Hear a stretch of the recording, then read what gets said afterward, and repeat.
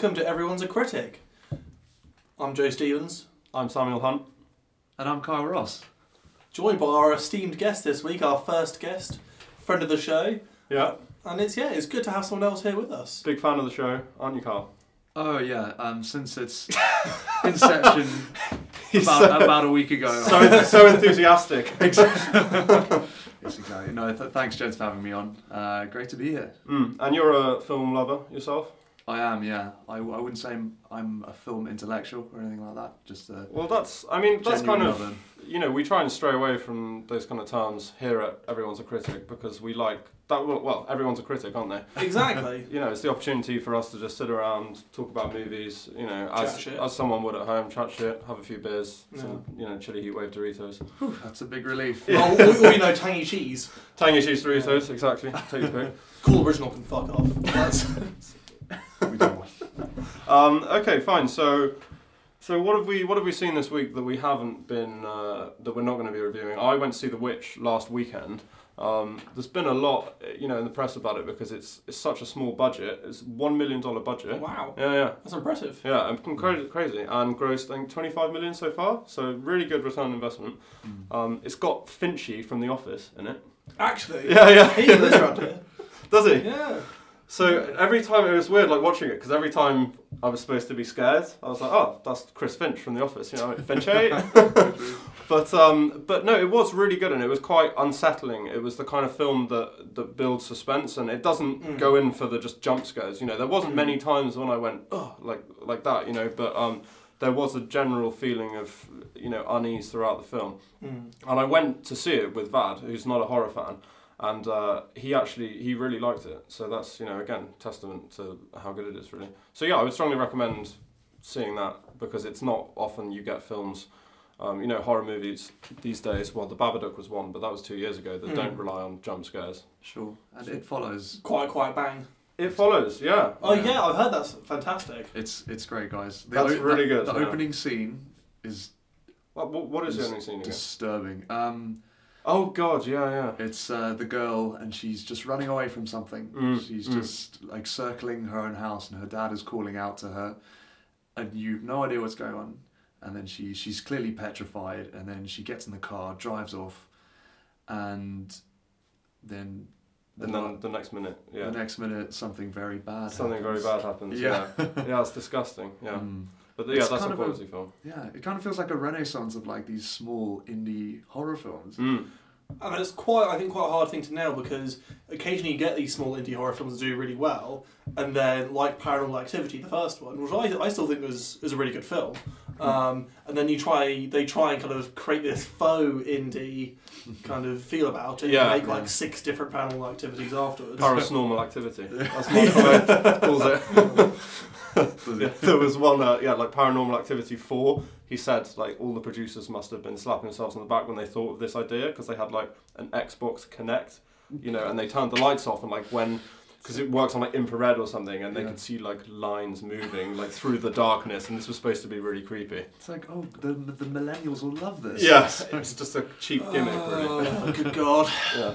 Moving swiftly onwards, you saw Hail Caesar, didn't you? Yeah, well, Samuel reviewed this on the last episode, and you really loved it. Yeah, I really liked it. I thought it was one of my top Coen Brothers films. Yeah. And I appreciated it, but I couldn't really kind of fall in love with it as you did. I thought it was that's kind of the point, a bit too disjointed. Right. And I think one of my issues was that I think I saw too much of it, and the funniest gag in the whole film. They've done loads of in the publicity. What would that it were so simple? Yeah. Yeah.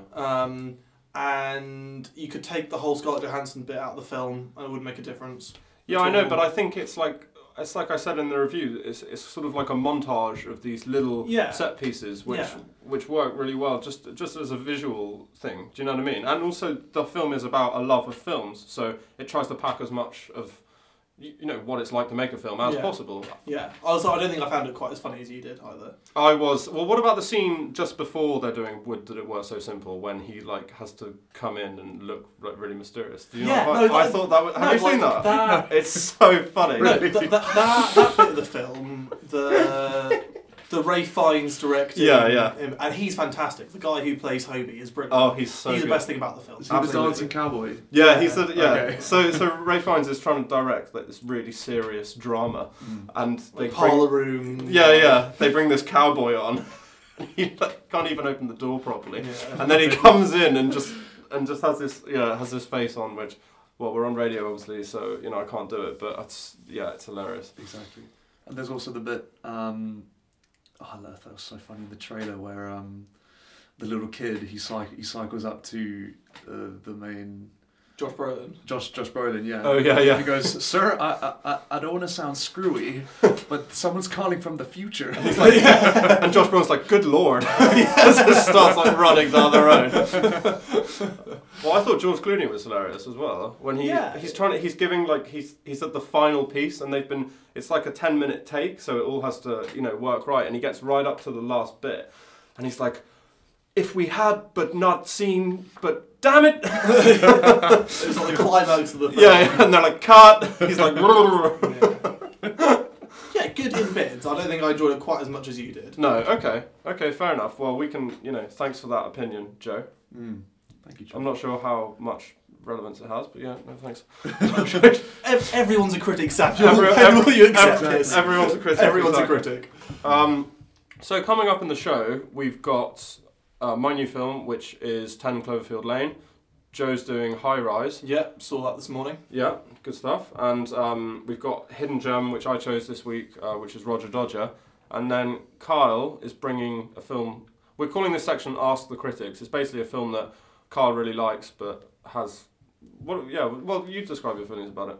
I mean, my feelings have changed a lot about this particular film, actually, from Overnight? viewing to viewing. Yeah, from beer to beer. Yeah. But no, I mixed feelings about what it is. Yeah.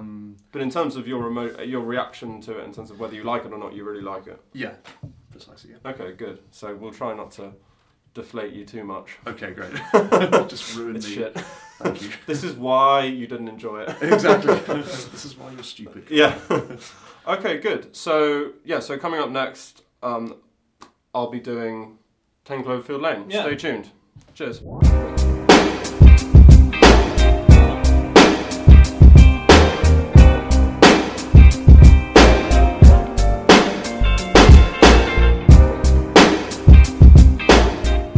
And welcome back.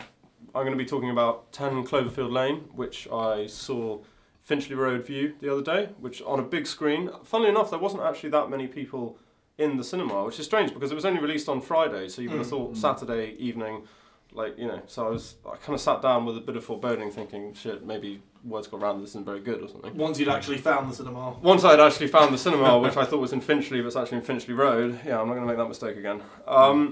So it's directed by Dan Trachtenberg, who I'd never heard of before. It's his debut feature film. All he's done before is like commercials and stuff. So interesting background.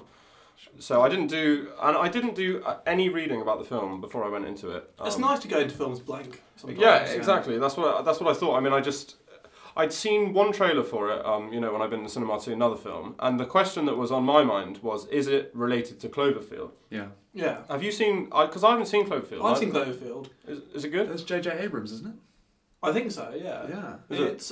It's okay. Some people really love it. Yeah. And I thought it was okay. It's like, so it was when the kind of found footage type movies were really, really big. It's like Blair Witch Project meets Godzilla, is it?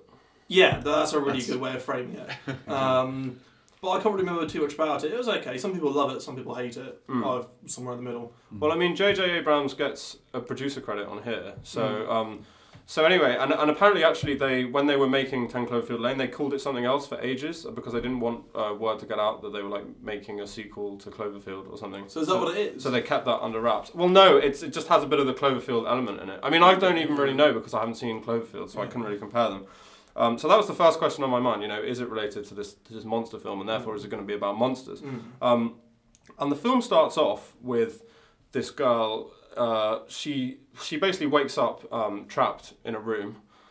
It's So we've got the contained kind of theme running through it. So she wakes up in this room and she's like locked in here, and then it turns out that she's been imprisoned by John Goodman, who... That sounds terrifying already. Yeah, exactly. Wonderful. Is this a horror film? Yeah, John Goodman from The Big Lebowski, and he's also in, he's a Coen Brothers staple, but he's also in Barton Fink by the Coen Brothers.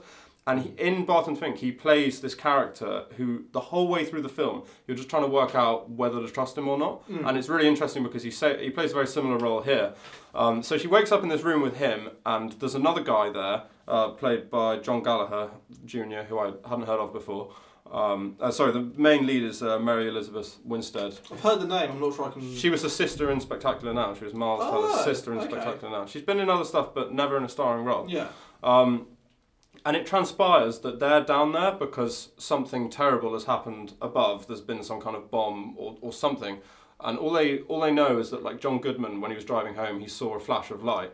And then he knew that something was about to happen, so he... I'm not going to bother explaining, but he kidnapped Mary Elizabeth Winstead and John Gallagher and took them down into this basement to bomb shelter to live out until the radioactivity above ceases to harm them and ceases to be there. Okay. Yeah. So that's the premise. So now I've got a clip which kind of expands on that a little bit. This is dialogue between John Gallagher Jr.'s character and Mary Elizabeth Winstead's character. And this is quite early on. She's trying to figure out why he's there and why they're all there, really. He didn't kidnap you? No. What about your arm? Were you trying to escape? I was trying to get in. I watched Howard build this place, piece by piece, for years. He was always talking about, possible attacks from Al-Qaeda, Russia, South Korea. You mean North Korea? Is that the crazy one? So, yeah, that one. Poured all his money in this place, took to it like his life depended on it. Which, that stays with you. Just want to quickly credit that clip to Movie Clips Coming Soon on YouTube. Thanks. That's our rights bit out of the way. Yeah. Don't sue us, please. Let's get on with the show. So there you go. So you get an idea of, the dynamic of the film. And now, I found it really gripping and tense. The first 2/3 of it where they're trapped in the bunker. And the great thing about it is there's so much speculation about what's happened above because they have no idea what has happened. So, it's like that enemy or, that something sinister that you can't put a face to. So you spend the whole film wondering, like, actually, what has happened above and what does it look like out there? And then also, the character development, it turns into this thing where John Goodman, there might be something in his past that is, quite sinister, and they're trying to work out if he's good or evil, just as you're trying to work out. And it plays that bit extremely well, and it's quite psychologically disturbing, and it's quite gripping. I mean, it's a 12. I couldn't believe it's a 12. That's extremely misleading. I'd never take a 12-year-old to see that. God. It's ridiculous. Okay, and quick question. Is it always known that something has actually happened above ground? No. Or are you going on John Goodman's word? That's one of the really interesting parts of it. And that's one of the things you have to wonder about his character. Is he even telling the truth? Because he seems so obsessive, it's almost like you start to think maybe he's taken them down there and maybe he wants to believe that something has happened because he's just so paranoid. It's his own fantasy. Yeah, exactly. So, or maybe he's, schizophrenic or something. So I found that bit quite tense. And also, if you heard from that clip, the joke about North Korea, there are quite a lot of laughs in it. Like there's this bit where John Gallagher's character, he's like, how long are we going to be down here? And John Goodman's like, 1 or 2 years. And John Gallagher's like, oh, well, if we start a game of Monopoly now, we might be finished by the time we have to get out. And that got a big laugh from the audience. And I found, there were quite a lot of gags in there, actually, for something with, quite a dark premise. And then the third part of the movie, I don't want to give too much away, but the third part kind of, it moves away from that claustrophobia of being in the bunker, and you can see the relationship with Cloverfield there in the third part of the film. And I found that part slightly less gripping than the first two bits. But I mean, I guess with that, there's only so much time you can spend building up the tension and building up, the questions in your head before you're going to have to give some answers, aren't you? If you want the plot to develop, do you know what I mean? It can't just go on and on and on, being in the bunker and not knowing what happens. Yeah. So the reveal was, as all reveals are, sometimes they can be quite anticlimactic. But I thought it really set itself up well for a sequel, which is 100% on the cards. Or if it was a prequel, it might have been a prequel to Cloverfield, in which case. Maybe, I guess, yeah. Yeah. It sounds interesting, though. 'Cause I don't know anything about the film, so I'm just going on what you've told me. I haven't seen any trailers. Okay. I've seen, posters around. The posters don't tell you anything. It's the poster's a house, and then, a long shaft, Yeah. and the room at the bottom, which I guess, makes sense with Yeah. the underground bunker. So John Goodman's a survivalist type dude. Completely. Paranoid about, he thinks it's the Russians, or he thinks it's the Koreans. The South Koreans. Yeah, or Martians. Yeah. So he's extremely paranoid. So he's built this bunker. What accent does he have? Is he like? He has. Is he southern? A southern accent. Yeah. Like a mid. those commie bastards coming over here. Those Martian bastards. It's like the Iron Giant. Yeah, exactly. No, I think John Goodman is the best thing in it. He's the most experienced actor. He's a curious actor, John Goodman. I think he has an odd charisma about him. Yeah, but do you know what I mean about that kind of? Are you going to trust this character? Or completely. Do you know what I mean? Because in The Guest, which we're reviewing later, they make it very apparent that this guy is not to be trusted. Just with the. Pipe down, Carl. But with the music they bring in when a villain comes on or whatever. Whereas in this, it is very reliant on the dialogue, and you get quite wrapped up in the dialogue and get quite confused in the plot, and so you really are asking questions the whole time. So I was really gripped by it, and I thought it was a really great piece of work. And considering I knew, I'm really glad I knew nothing about it. So it's kind of against the theme of the podcast, but I wouldn't read too much critical or listen to too much critical Stop material. Listening now. Yes, stop listening now. Yeah, I should have said that at the beginning. And go and watch it. Yeah, because really enjoyable. Sounds quite different. Yeah, different from what we've reviewed so far. So lovely. All right, cheers for that, Samuel. And coming up afterwards is High Rise. Stay tuned.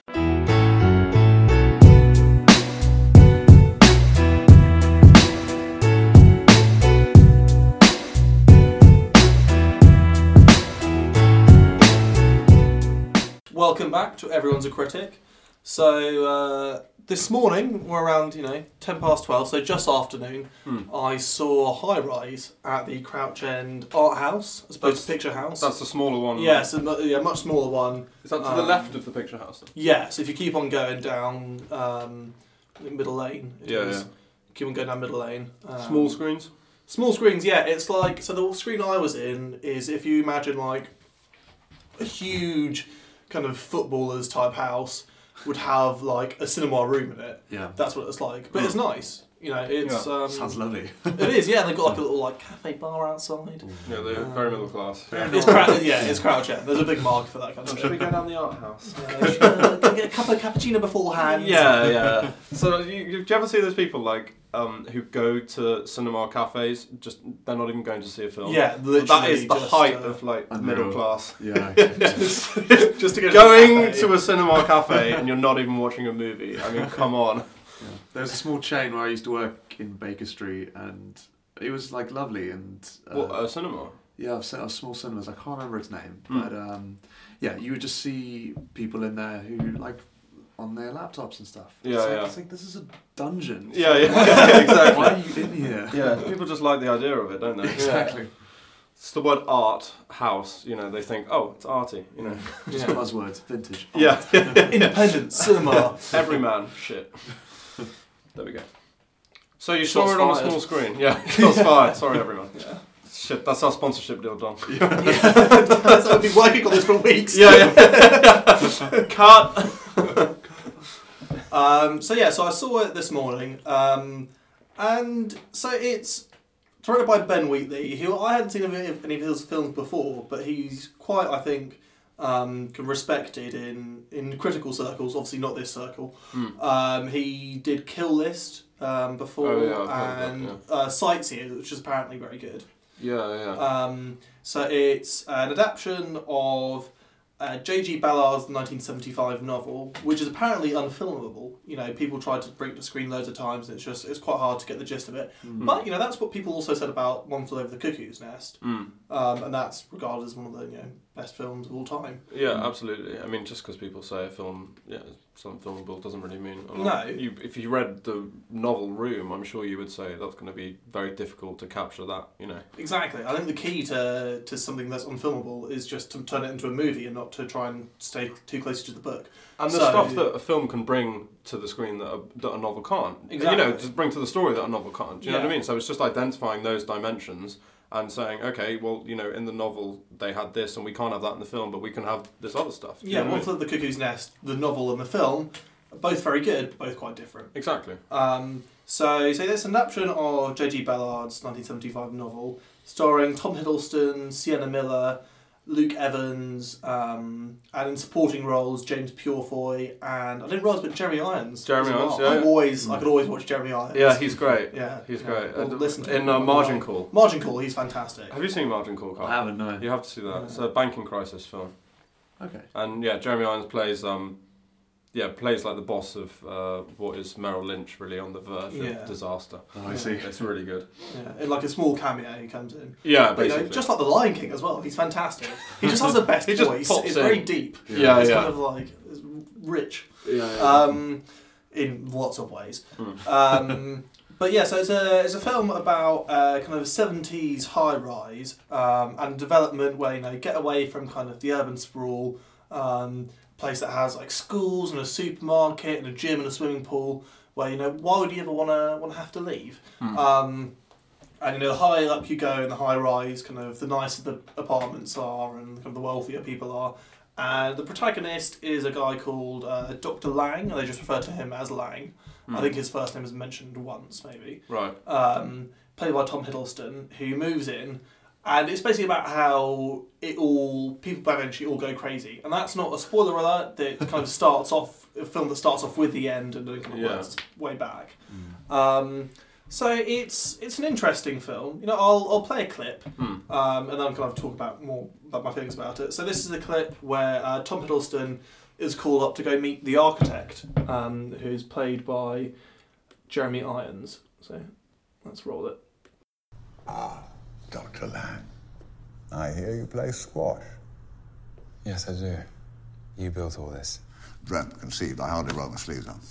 Of course, project's far from finished. Over 5 times in all, circling the lake. Something like an open hand. The lake is the palm, and we stand on the distal phalanx of the index finger.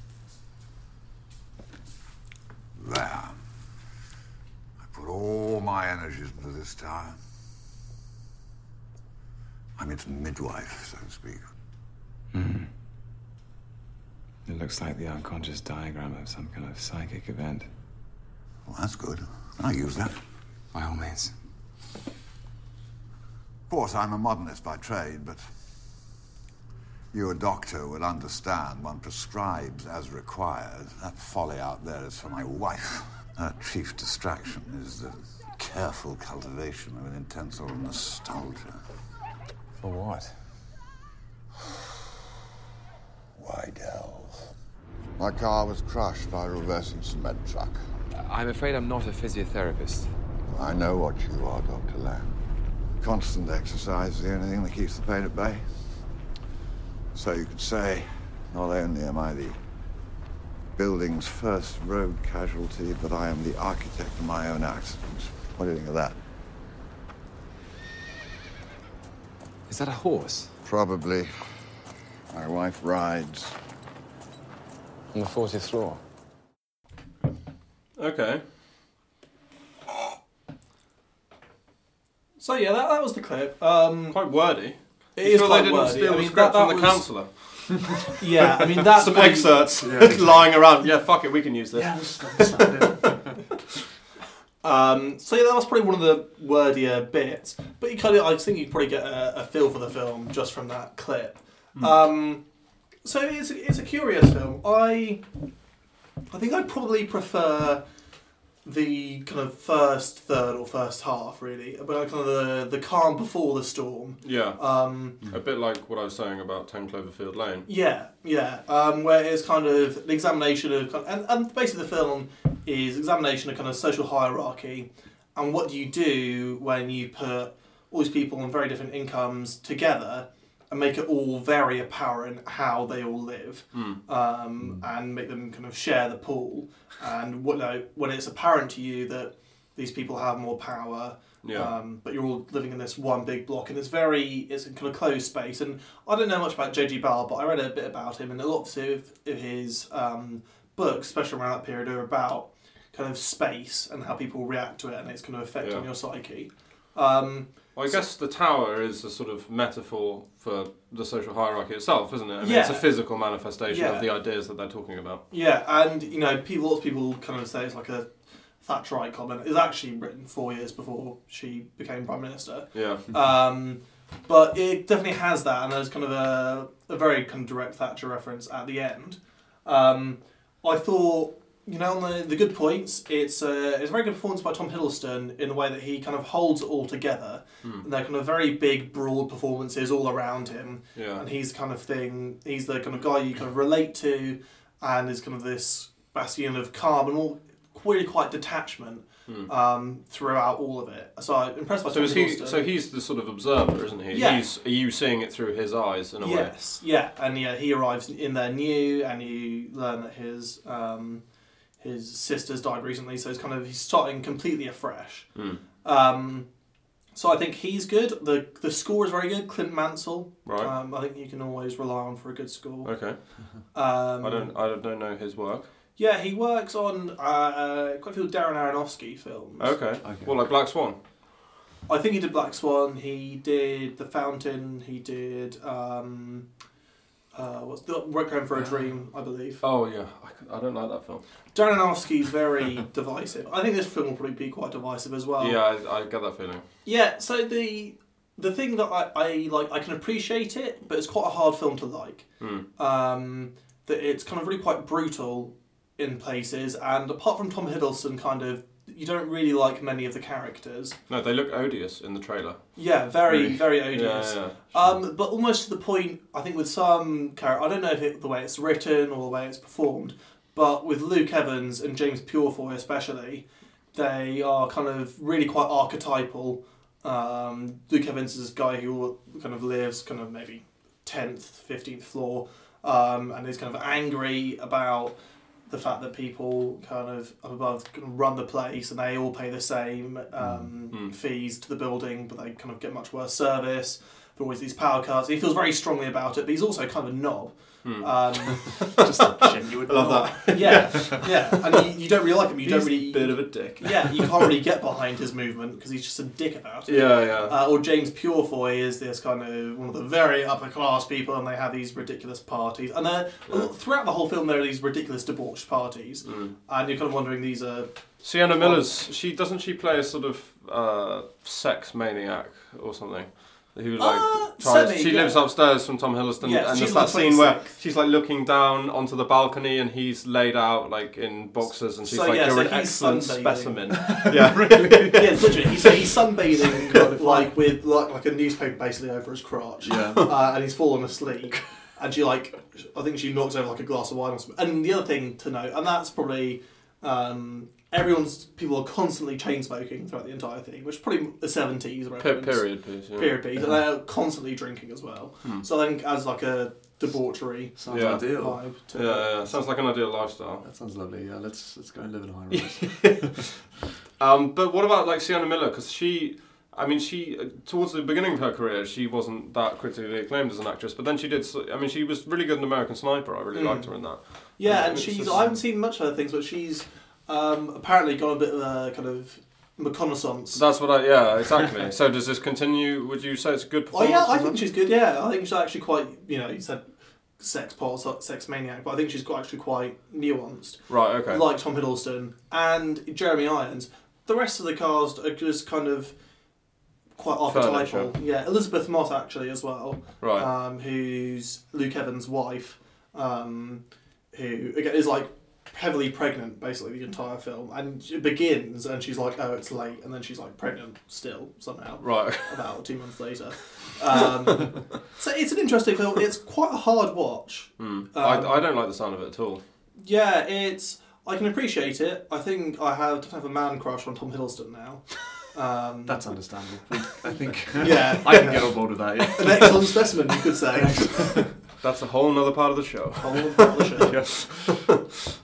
So yeah, an interesting one. I'm not sure I could unless be prepared if you're going to go see it. I don't think I've ever gone to the cinema alone. Apart from this, so it was quite like a tough watch to go see. You went by yourself. Yeah. Baptism of fire. Yeah. Yeah. Okay. Cool. So yeah, that's High Rise. It wasn't. Yeah, it was alright. I'm just still. You heard the consensus here. Yeah. Quote us on it. I still don't really know what to think of it. Yeah. Okay. Fair enough. Well, any film that leaves you feeling like that, has to have something to it, doesn't it? Exactly. Yeah. Yeah. So there we go. That's okay. what you want. That's what you want from a film. There we go. Thanks, Carl. You wanted to challenge you, I guess. Yeah, and it definitely challenges you. There we go. A challenge. If you want a challenge, go down and see High Rise. Okay, coming up, we've got our hidden gem, Roger Dodger. Stay tuned.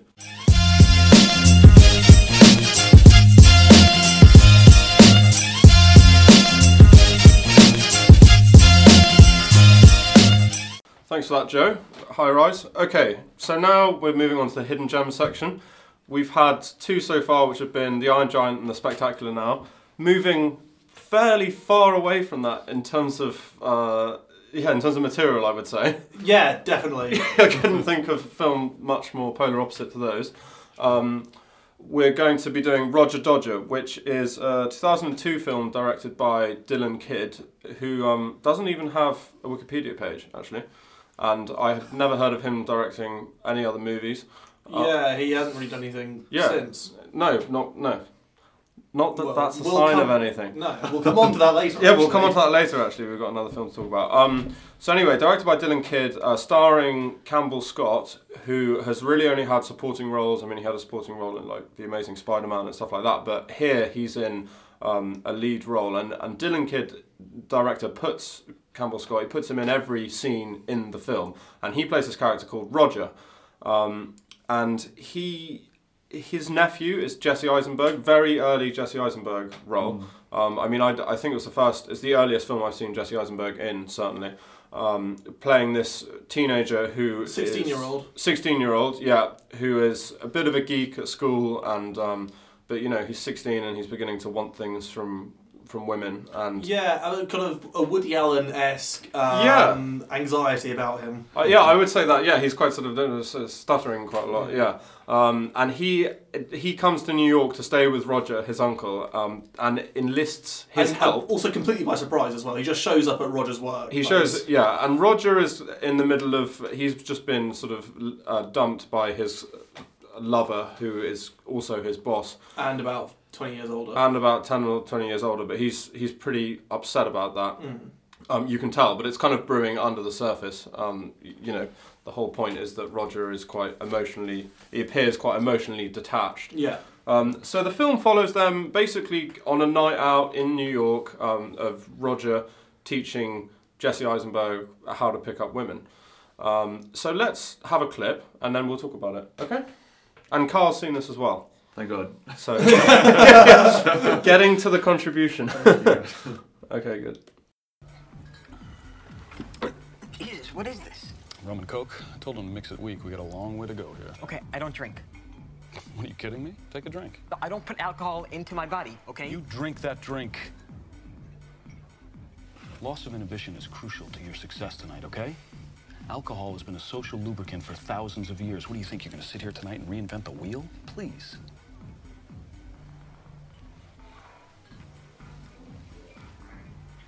All right. Now, you did one very good thing. You lied. You made something up. Keep that part of your brain working, all right? We get those girls over here, your first instinct is going to be to open up, okay? Yeah. To tell the truth. Fight it. Just keep it interesting. Play up your novelty. All right.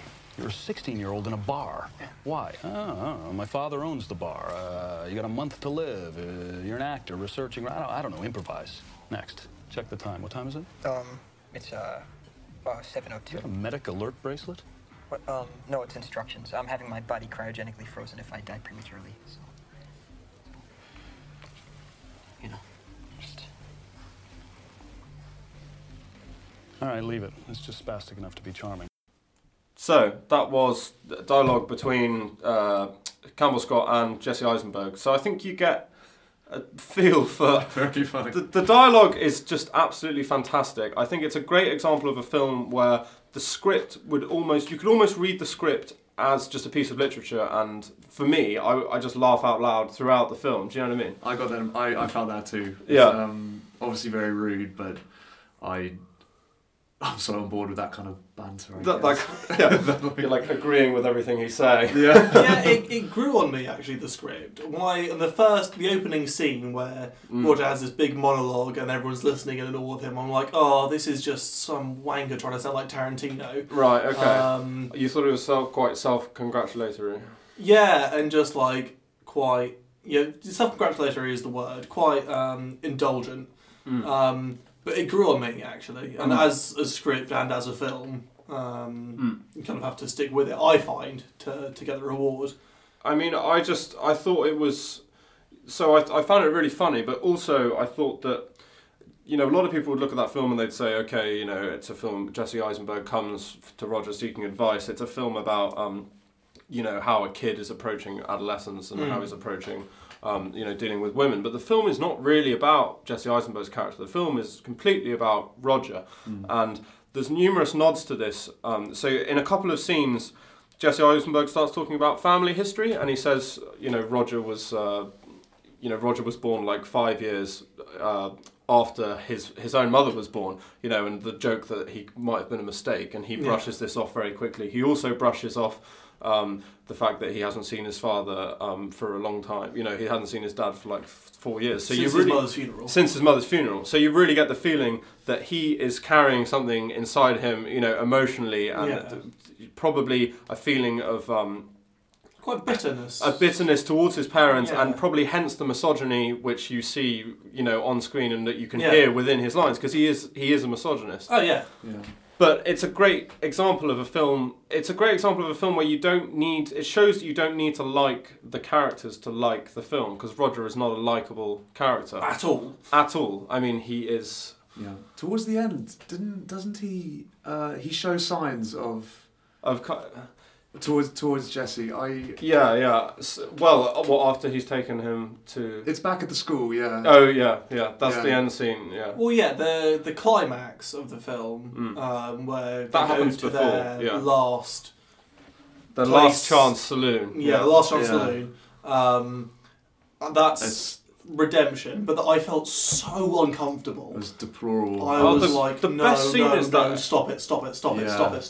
The best scene is that the best bit in that scene is where Jesse Eisenberg's gone off with a girl, and Roger's standing in the dark sort of dungeon thing, and the lights are showing, and they have this clip of his face, and he doesn't know what, and he looks like a rabbit in the headlights, and it's the first time you see him looking vulnerable. Yeah, and conflicted, because he's so sure of himself the entire time. He just swans through, and he's very smooth, and he can natter away, and people will listen for 10 minutes or so, and no one else has to speak. But it's the first moment he's unsure of himself, and of his great big plan, and what he's actually done to a 16-year-old nephew who's come to seek advice from him.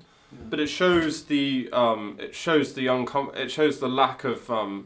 lack of self-assurance that's hiding under the surface of all his dialogue and all his all his soliloquies and stuff. It shows that actually that's what's leaking under the surface, and that's what shows on his face in the last scene, almost the last scene, which is why it's so powerful. So I just thought it was really interesting in terms of talking about gender roles and stuff, but also the anti-hero is just... He captivated me completely throughout the film. Yeah.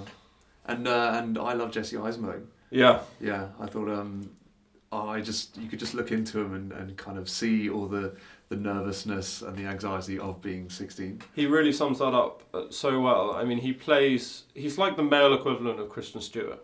That's what I think of. Kind of, yeah. But Jesse Eisenberg has one of these faces where he's like...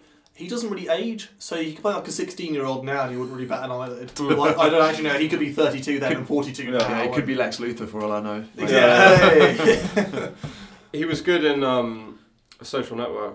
Yeah, but that's about 8 years later, and he's playing like a 19-year-old. Yeah, like, he doesn't really age. Exactly. One of my favourite films, Social Network, just on that note. Yeah? David Fincher. It's the most rewatchable film. Do you think so? I've seen it twice, I think. I think I've seen Another it good 5 soundtrack. times. Yeah. I thought. It's, anything wins me on board with a good soundtrack. Yeah, and David Fincher's one of my favourite directors. Really? Yeah. I like his films, but they don't really give me anything. I enjoy them as cinematic experiences. Panic Room, enjoyed watching it, got nothing from it. Social Network, a bit. I thought the end of Social Network... Fight Club, yeah, I'm not in love with Fight Club as much as some people are. Interesting. Yeah. Interesting. But I mean, I thought the end of Social Network, I thought they tried to sew it up quite nicely with that whole part about, where Jesse Eisenberg, that girl was like... the very last frame. Yeah, the very last frame where she's like, you're not an asshole, but you're just trying really hard to be. It's like, well, is that really what the film's been talking about? He's an asshole. Yeah, he is an asshole, yeah, and it's like, I just wasn't convinced by that kind of conclusion. Yeah. So Jesse Eisenberg and Campbell Scott in a scorching, blistering performance. Yeah, I looked up more about this film because I'd never heard of it before you mentioned it to me. And actually it won a few awards. Yeah. In kind of in kind of awards Critics circles. Yeah, critic circles and kind of film festival type things because it's Dylan Kidd's first film and only film really. Yeah. And Campbell Scott got quite a few awards nominations and Jesse Eisenberg got newcomer best newcomer as well. So it's good. It's interesting. It's I don't think I loved it. I loved quite it as much as you did. It's in your top 10 films of all time. Yeah, you absolutely love it, don't you? Yeah, I do. I absolutely love it. I'm serious. I think this is an incredible film. I think Campbell Scott, he really gives the performance of a lifetime, and he's just he has such a screen presence in this film. And when you couple that with a script as intelligent as it is, written by Dylan Kidd, it's just such a pet project for him, and he obviously loved this film. He loves the characters, or love or hate, the characters. There's definitely, some compassion towards Roger, I think, towards the end. I do love it, I have to say. And so just quickly, Dylan Kidd is directing another film. Well, has directed about 5 years ago. Directed in 2012, a film called Get a Job, which is actually coming out, well, according to Wikipedia, it's coming out in a week. In the UK? It's coming out in 5 days. It's coming out on March the 25th. I think we're going to have to go see it somehow. We're going to have to go and watch it, but I don't know if it's even coming out in the cinema. I think it might just be on, it says VHS. I would be very... Is that like people only releasing stuff on vinyl these days? Yeah. That's like VHS. That's quite up yourself. That's a real art house thing to do. So coming out on video. It's a bold strategy card. Exactly. Not sure it's going to work, but so that's starring Miles Teller and Anna Kendrick, who I love both those actors, Yeah, well, I looked up this film today because I was looking up Dylan Kidd, and I watched the trailer for it, and there's a bit where Anna Kendrick is like, I'm 22, and I'm like, no, she's definitely not 22 now. Maybe she's like Jesse Eisenberg. She doesn't. Doesn't really age much. She can look kind of early 20s. Yeah. But that makes more sense now. It was actually filmed in 2012. Yeah. I'm really looking forward to watching that. Is anyone else in it? No. Bryan Cranston's in it. Come on! What? How's that? No. Sorry, no. I was looking on the left-hand side. Bryan bloody Cranston. Okay, so that'll be really interesting because that's before the hype around Breaking Bad and stuff. So it'll be interesting to see his performance. Yeah, that's true. Fully haired. Yeah, that's true. Straight out of Malcolm in the Middle. Not quite. Okay, guys. So we'll look out for that one. Dylan Kidd's second film. After Roger Dodger. Literally 10 years after Roger Dodger. Filmed 10 years, coming out 14 years after. Yeah, exactly. How bizarre. Okay, fine. So that was The Hidden Gem. and we've certified it as a hidden gem. Yeah. Haven't we? It's Hunty approved hidden gem. Yeah. There we go. A reluctant yes from Joe. He doesn't want to put it up there beside Iron I wouldn't put it in Giant, my top 10 films of all time. No, But but then I wouldn't put Iron Giant in my top 10 films. Exactly, yeah. Yeah. But like, if you want a different film, if you want a different film that you haven't seen before, and I've never seen a film like that before. no, I neither have I really, and I like concept films in that way that have like a short, distinct plot that don't try and do too much. Short time space. Short time space. One night. Didn't feel too long. No. I like those films. Yeah, I exactly. like those films a lot. Tight, sophisticated, funny, sharp, witty, blistering performance, etc. You get the picture. Fantastic. Top 10 films. Carl. Roger Dodger. Roger Dodger. Thank you very much. All right, coming up, we have got our final segment where Kyle will be bringing a film to the critics, and I'm really nervous. he's really nervous, but he doesn't want to get slated. He doesn't want to get put down too much. So I'm we're very gonna excited. I'm gonna go easy on him. Great. Coming up. Bye bye.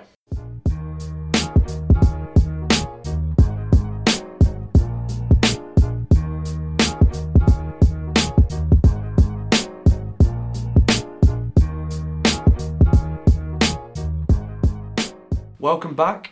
Thank you for that, Samuel. Pleasure. For your little hidden gem, Roger Dodger. Yeah. My name's Kyle, guest of the show. Friend of the show. Not just a guest. Groupie. Just one of many groupies. Yeah. So last week they're baying at the door. Yeah, exactly. Thank God we're soundproofed. Yeah. Don't know that one. And so I'll be bringing you my film of the week, I guess. It's something that I really enjoyed. I've had mixed feelings about, but I'm actually there's more clarity to my view now. Okay. After a few viewings, because I kind of know what it's about. And the film is The Guest, 2014. Yeah. So Dan Stevens. Dan Stevens, you'll know from Downton Abbey. He looks quite different. I haven't seen much of Downton Abbey. What I've seen of him in that, he looks quite different. He looks quite good looking. This. Yeah. Oh God, yeah. He's Jesus Christ. What the hell is going on here? Oh God. Who were you talking about earlier? Tom Hiddleston. Oh yeah. Oh God. No, but I also because I haven't seen the Distance film. myself. It's all coming out. I just want to establish that I haven't seen the film. I let the whole side down. I've been very busy this week. Yeah, thanks, mate. Cheers. Yeah. First guest. You let him down. Cheers. Yeah. When we get Leonardo DiCaprio on the show, will you watch his film before he comes on? Well, we'll see. I'm not going to lie, Leo. I haven't seen it. Well, Samuel, no guest is bigger than the show. That's true. Actually, that's true. And that was a shout out to Leo. Yeah. If you're listening. Listening, I'm not going to see a film with you. I will watch it if you come on. Still hate the reference. Exactly. And yeah, it's directed by Adam Wingard and one other actress in it, Anna, Micah Monroe. Right. Okay. Yeah. She was in It Follows. Absolutely love. Oh, okay. Oh, is she the girl from It Follows? How do you not recognise her? I did recognise her, but I thought she was from something else. Is the most.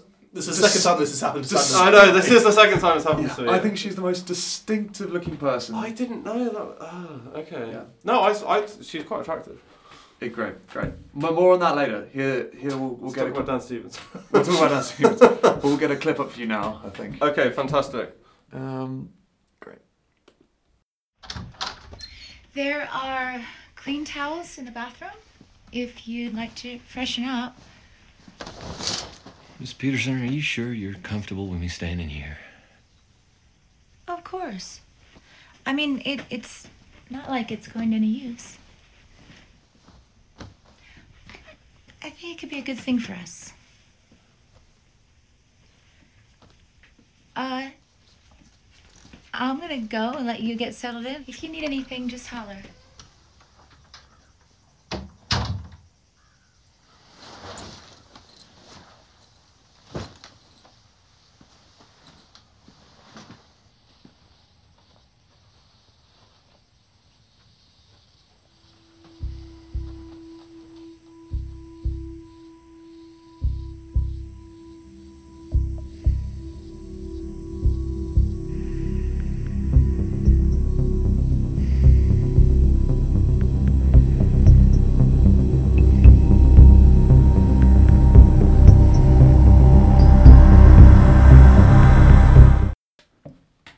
And there's your clip.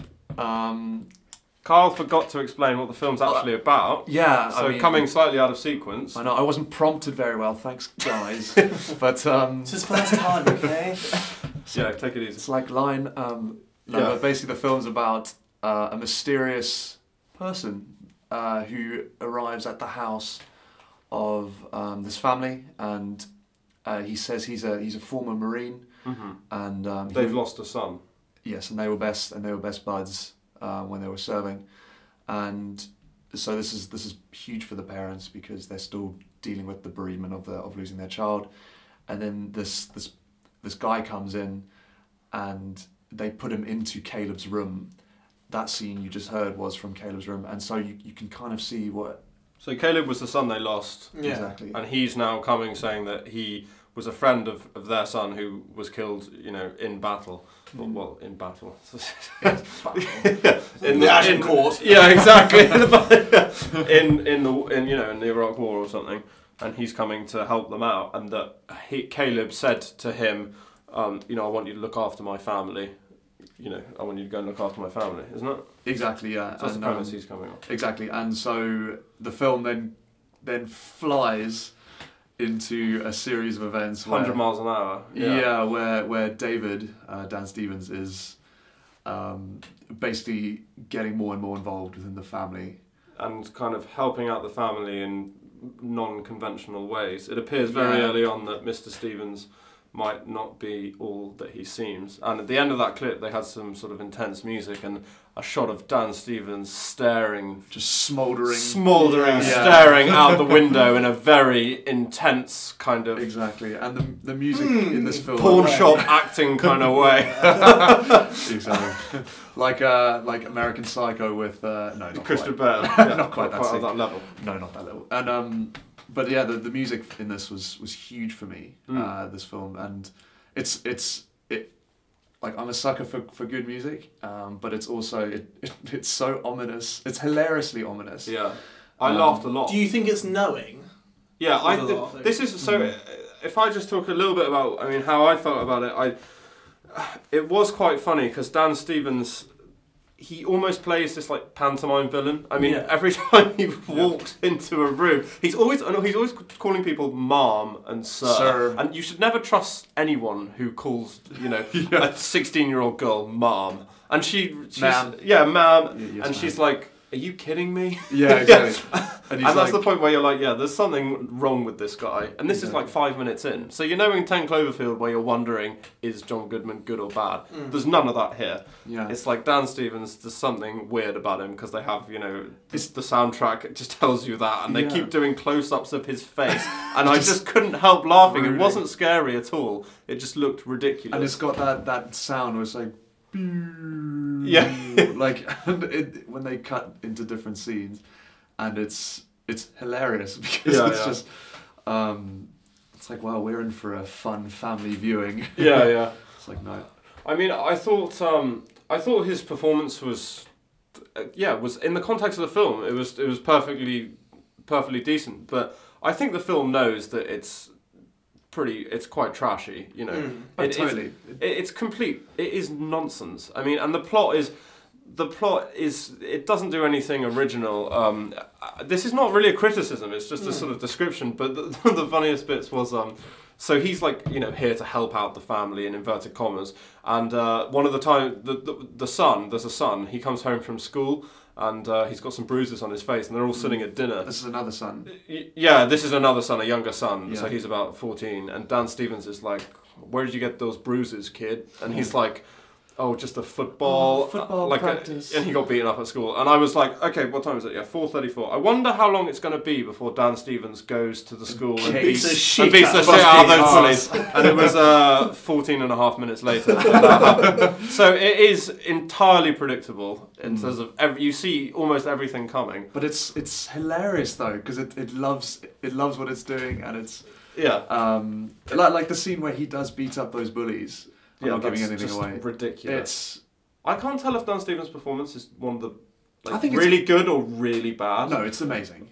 It's amazing. It's not amazing. It is amazing. It's like totally. It's just so pantomime. Yeah, but that's It's brilliant. there's literally like they're holding up cards like do mysterious face. Okay. and then but sort of so it starts as this sort of psychological thriller, and you know you're trying to work out what's happening, even though you know the premise is he's a bad guy, you know, although he's doing good things. And then it kind of turns into this sort of has a political element to it. Then towards the end, sort of. Well, no, but do you know what I mean? Like, it turns out like he has something to do with the military and like almost a Jason Bourne kind of he was plot, which I wasn't going for at all. Exactly. We're not gonna give it away, but No. Please don't. he is a weapon. Yeah. This guy. That's basically it. And yeah, the third act is just nuts. Like The third act, yeah. So like I've said it's pretty crazy beforehand, but the third act it just goes like all guns blazing. Literally all guns blazing. Yeah. Yeah, but I mate, I'm not gonna lie, I did really enjoy it. I want to see this film now. It's great. It's almost like I should have seen it before so I could discuss it with you. You'll forget about it a minute after watching it, in my opinion. I don't think so. No. It's completely forgettable. There's nothing to think about after it. There's nothing. It does nothing original. It doesn't. You know, it doesn't bring anything new to the sounds like table. fun though. But it's fodder. You know, it's popcorn. That's what it you is, know, it's exactly. popcorn fodder. But it's at the top of the range of that kind of film. Exactly. And I loved Dan Stevens obviously and Micah Monroe. I don't know. I just think she's got a real presence. Like in It Follows. I loved her performance then. Yeah. I think she's really good in this one. I haven't seen her in. Has she been in anything else? Yeah, I'm sure she has. Shall I get it out? Not that I know. Not that I will. It's like, shut up, we're professionals. Yeah. What were we gonna? We were talking about something before. Well, we were talking about the soundtrack. We were talking about Drive. Oh yeah, and how much of an impact the soundtrack has on that film. Mm. And what made me, I love the soundtrack before. I listened to it a lot. But what made me realise it is when Zane Lowe was like, oh yeah, I love the soundtrack. I think I'm gonna try and rescore it and see how it changes the film. And you know, I was quite interested by this. I think Zane Lowe's like an interesting guy. Clearly knows a fair bit about music. Yeah. And I saw the rescored version. I was like, okay, well, clearly a main part of why I love this film is because of the music, because it's completely different now. Yeah. It's like it's quite incomparable. And I was. What kind of music did he replace it with then? Quite poppy, I think. Yeah, it was the Bastille, one of their songs. Not a well-known one. It's a really good song, but it's. It just seemed out of place. I don't know if Drive. It's like like instead of Kavinsky, you know that one. Yeah. Night Call. They have this Bastille one, which is Jesus. It doesn't have the same effect. I think. So what does it make the film more like cheery, more light? I mean, what does it? Yeah, what does it is. It is literally less, just lighter. I think. I don't know why anyone would look at Drive and want to do anything different about it. I think it's near perfect in what it wants to be doing. Yeah, and every scene in that film, it's shot so well. Beautifully shot. And that jacket that Ryan Gosling wears. I've actually bought a jacket quite similar to that recently. Has it got a giant scorpion on the back? It hasn't got a scorpion, but the best part of my weekend last weekend was when my mate arrived and he saw the jacket and he said, oh, that's like Ryan Gosling out of Drive. You're and like, I was yes! Get in! You're the first person to say that, but that is what I was going for when I bought it 2 months ago. Exactly. So that was a result. It's like, and you've just been showing it to strangers on the streets. Yeah. And it's the first. Who am I? Yeah, exactly. Oh, looks so Drive. Right. First thing pops into your head. Yeah. So I was really delighted by that. Exactly. And and so for the guest. It's got this weird synth retro soundtrack to it. Yeah. So like Drive. So yeah, kind of. I mean, I'm not by any means an expert in that realm, but Drive soundtrack is very kind of synth 80s retro type feel to it. Yeah, exactly. Yeah. Like, no, I can see that. I can see the similarity that you're talking about. I hadn't really thought about the soundtrack much, to be honest, but yeah, and the sound effects as well. I think I just love them when it's clearly gearing up for a scene. And it's just that big haunting music. Yeah, but that's what I mean. Like it's just a film full of signposts. It's like exactly. It's like, now viewers, something really shit's gonna happen. Yeah. Like here's some music to exemplify. You know, here's a signpost, and then Dan Stevens looking, as we've already said, just menacing. looking brooding menacingly at the camera. I mean, there must Just have out been the window. There must have been about 15 shots of him just staring into space, staring at a squirrel on Yeah. a tree. Just with this sort of soundtrack playing behind, and I just thought it was absolutely hilarious. Exactly. It's a comedy. I think it's also it is, yeah, but I think it's also he's really charming before like shit hits the fan. But he's quite plastic. Yeah, that's it's like a switch. So like you can see the psychopath in him. Yeah, so he'll just flip, and he'll be the most charming guy in the world. He's cracking jokes, and then the next thing he's staring into space, looking like he's crushing a baby bird in his hand. Yeah.